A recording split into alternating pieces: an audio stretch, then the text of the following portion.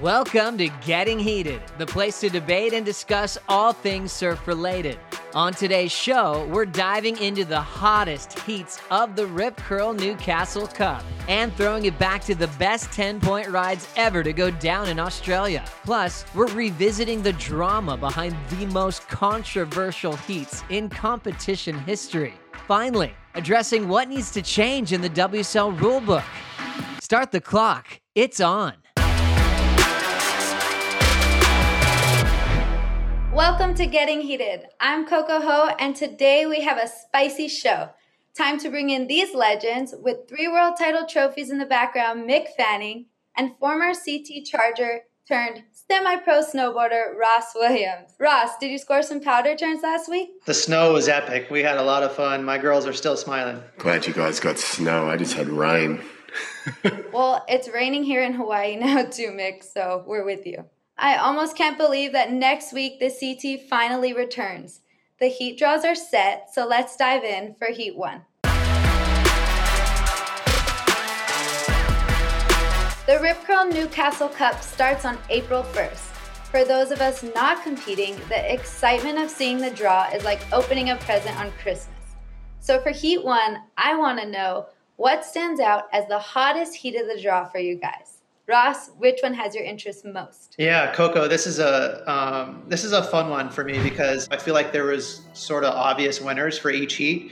So I had to go further down the draw. So for Heat 11, that's what I loved about it. And that's Ryan Callanan, who's the local favorite. He's young, he's ripping. He hasn't gotten anywhere near to where his talent can take him in the ratings. I would say very similar things about Seth Moniz, who's also in his heat, a young Hawaiian who's he's just itching to break through. And then you have Adriano de Souza, who's in his heat as well. Mick, what I love about Adriano is this is his last year on tour, so I feel like it's going to give him a major jolt of caffeine for every single heat. We both know how good he is at closing heats out. He doesn't make mistakes. He's going to really keep Seth and Ryan on their toes, so that's a tough one. But I will say, Mick, if I had to choose a winner, I'll choose the local boy, Ryan. He's really exciting to watch. I feel like he, whether the waves are small or big, he's going to have that X factor. And as well as I do, Mick, the lineup at Newcastle is really tough. So that might give him that edge. You watched his latest clip, didn't you, on Stab? Ryan's clip was incredible. This is one that the conditions can play a big part in it. But in saying that, they can all surf in every type of conditions. But if I have to pick someone, I'm going to go with my lucky number 7 and Seth. I think Seth's a kid, as you said before, a kid that has that X factor. He's extremely clutch. He's one of the guys who, when he needs a big score, he can throw it out there. We've seen it in a few different events. We saw it at D-Bar last time they competed. And also, even when he came up against Gabe Medina at Pipe, huge airs, against the world champion. So Seth's a guy that I think can pull it out when it really needs to. Super good heat choices on both ends. Ross, I really respect your choice. I feel like all the locals are going to have Ryan Callanan's back. So I'm going to keep my local support with Seth Moniz. Mick, hottest heat in your eyes? Yeah, I'm going to go to the women's draw on this one. This is heat number 2. It's Lakey Peterson, Tyler Wright, and Keely Andrew. The reason why I chose this is because you don't get 2 top 5s run into each other in first round. I did a bit of work with Lakey last year. She's got new turns. She's got new energy. She's got new confidence. So she's going to be incredible. Then you've got Tyler Wright, who, she came back from illness and she looks so confident in herself. She's a new Tyler Wright.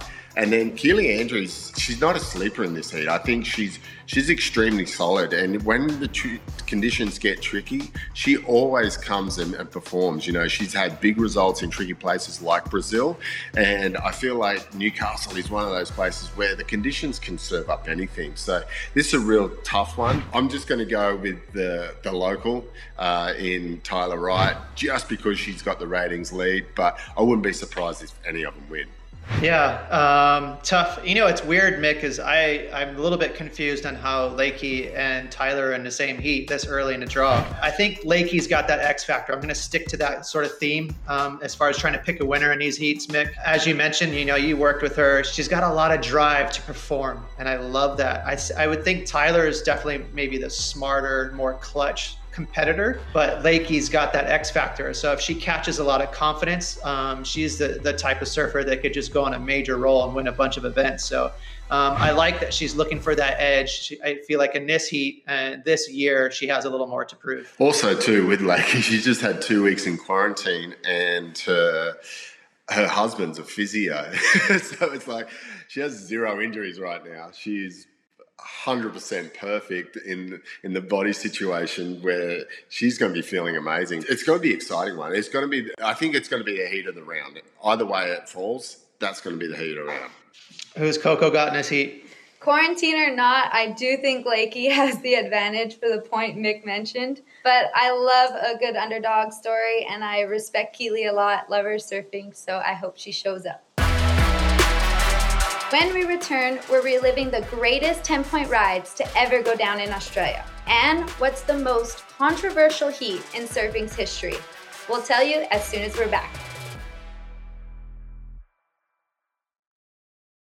You ready? Showtime.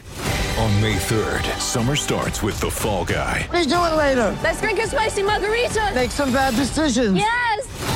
Audiences are falling in love with the most entertaining film of the year. Fall Guy. Fall Guy? Fall Guy. That's what the poster said. See Ryan Gosling and Emily Blunt in the movie critics say exists to make you happy. Trying to make it out? Nope. Because I don't either. It's not what I'm into right now. What are you into? Talking. Yeah. The Fall Guy. Only in theaters May 3rd. Rated PG-13.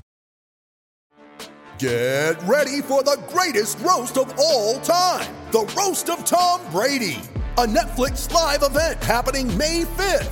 Hosted by Kevin Hart. The 7-time world champion gets his cleats held to the fire by famous friends and frenemies on an unforgettable night where everything is fair game. Tune in on May 5th at 5 p.m. Pacific time for the Roast of Tom Brady. Live only on Netflix.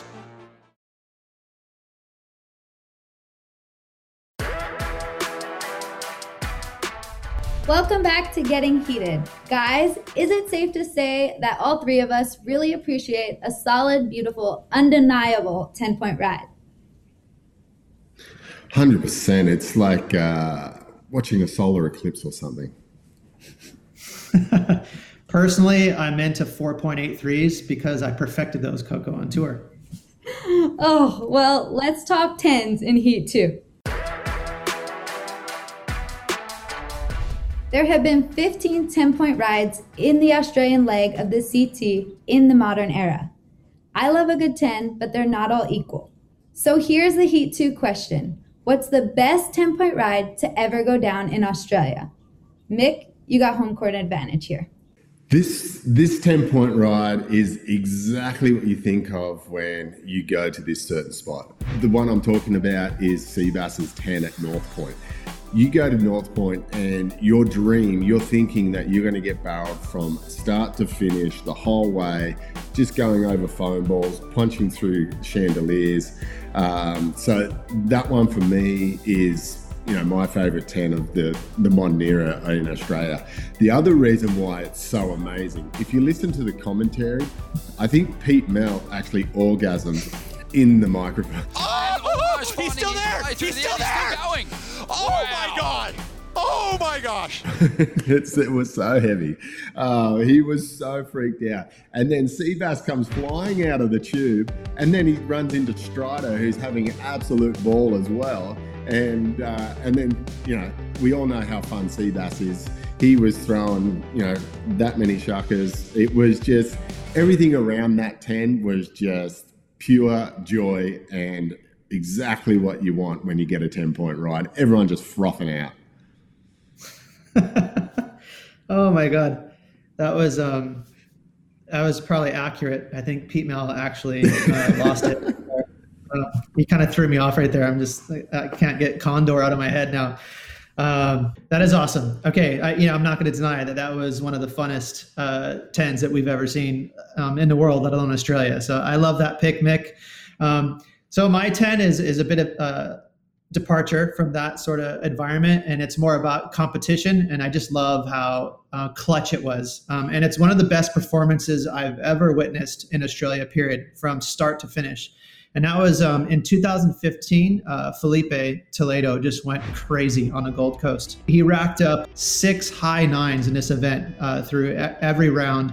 And in the final, he had Julian Wilson. And then under priority, Julian let this wave go. And it was just the perfect Gold Coast, Snapper Rocks grower. And Felipe unleashed, ended with a big old finner. And it was a perfect 10, undeniable. It was just such a crazy wave. And I think Felipe was 18 years old, so he was wiry, he was light, he was just all over the joint. But it was one of the most impressive performances I've ever seen. And a 10 was, it was an 11. Yeah, I remember that wave. I lost the carton in a bet. I was betting on Julian to win that one. So, yeah, I remember it. Look, I guess 10s are one of those things where they're not an everyday occurrence, maybe if you're Felipe or something. But, I think you want to have that moment where it's just pure elation, like everyone gets involved in your 10. And I know the people on the beach, it was at Snapper, just went absolutely loony for that wave. But I just love the commentary from Pete Mel, and that's why Seabass's one got the pick from me. Personally, Mick, you forever ruined that way for me with your analogy of what Pete Mel was doing in the booth. So that wave, I can't watch it ever again. Were you in the booth with him? You wish.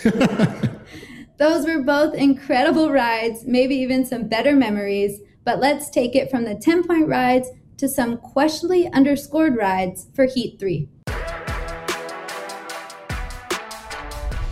The events are starting back up, and we're going to see some close heats in tricky conditions, but controversial scoring is nothing new.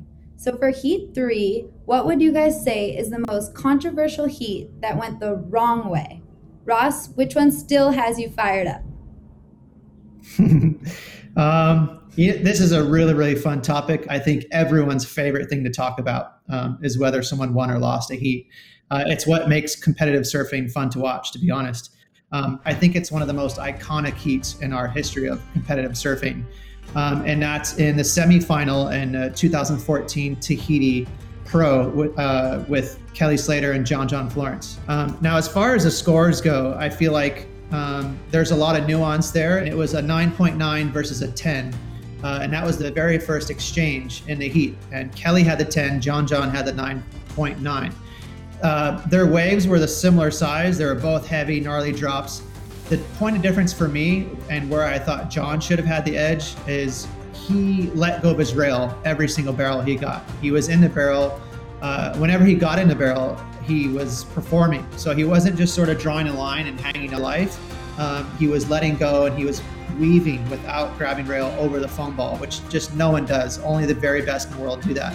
And that's what sort of separates John from the rest of the field at places like Pipe and Chopu, is the fact that he's just so comfortable and he's actually performing in a barrel, which doesn't really happen.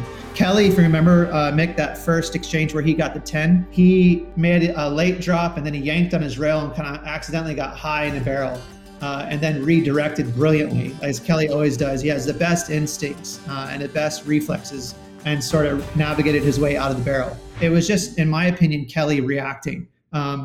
Whereas John was in control the whole way. And in my opinion, that's harder to do. And then at the very end of the heat, Mick, with that last wave with John, he let go of his rail. He was super deep. It was definitely the longest barrel of the final. He needed a 9.88 and got a 9.87. They actually virtually tied. And on the count back, Kelly had the 10 and he beat him. So I thought John surfed just a little better in that heat. Yeah, look, I understand where you're coming from, obviously being the coach. No, I'm joking. Going back to it, the one thing for me, and this is something that people might be able to take into, later down the track, was when people let go of their rails or just, stand tall, they're not as deep as what they actually could be. And I think that's what the judges saw. Like Kelly's, even though it's a mistake, he's made so many turns from mistakes, and just, his brilliance just brings him through. His high line and then over the fine ball and down, and then just how long he was in that tube from the front angle. I think the side angle it's so different for the judges to look into the tube versus the one on the front angle. And I watched that over and over again, and I just felt like John made his look too easy. He was just so good and just so calculated and, performing so well. He made it look too easy, where Kelly just was like, he was on the verge of like the mistake actually put him in a better position to not make the wave, and he made it. So look, it is one of those controversial ones, but I think in the judges' eyes, looking back at that, I think John just made it look too easy, and that was why Kelly got the nod. Yeah, I hate that. I can't stand that when that's actually a thing. And that's going back to a few episodes when we were talking about maybe the odd chance that there's an ex-tour surfer on a judging panel, that maybe that's something that they would bring to the panel, that nuance and just catching it. Because in my opinion, what John did, and again, it's not like Kelly was, bogging in that heat. What Kelly did was absolutely amazing. But in my opinion, what John did was more difficult and more under control.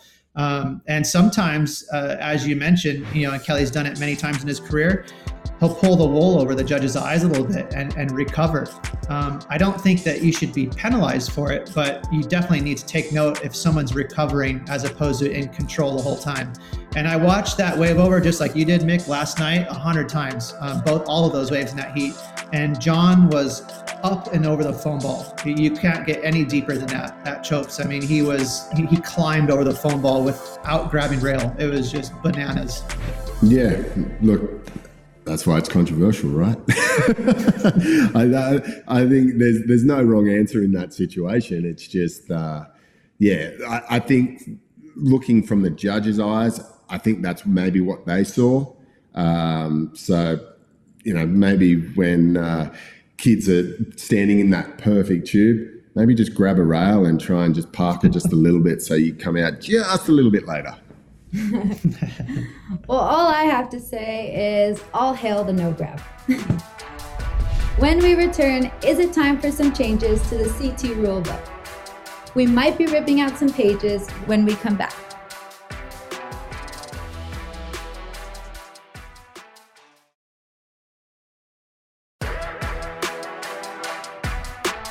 Welcome back to Getting Heated. Mick and Ross, I recently had to go through all 105 pages of the WSL rulebook. Can you guess the fine for a surfer who uses profanity on the broadcast? I wouldn't have a clue. Oh, boy. Some rules make the sport better, and some rules we'd be better off without. Let's go deep into this one. As with any sport, the rulebook is long and boring, but all surfers need to know it. Some rules are necessary, but there's always room for improvement. So here's the going deep question. If you could change one thing in the WSL rulebook, what would it be? Mick, we'd call it the fanning rule. What would it be? Oh, flip of the coin. I know a lot of guys are against this because they paddled faster than me, but and I never fought for inside priority, but I would have loved just to see the drama over flipping the coin before two people paddled out.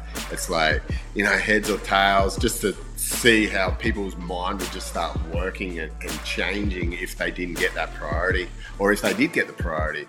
I feel like sometimes people just paddle around way too much and we're missing waves. I know there's a rule in there now to, if you do paddle for a wave, that priority actually goes to the other guide. But I would just love to see the drama around flipping a coin.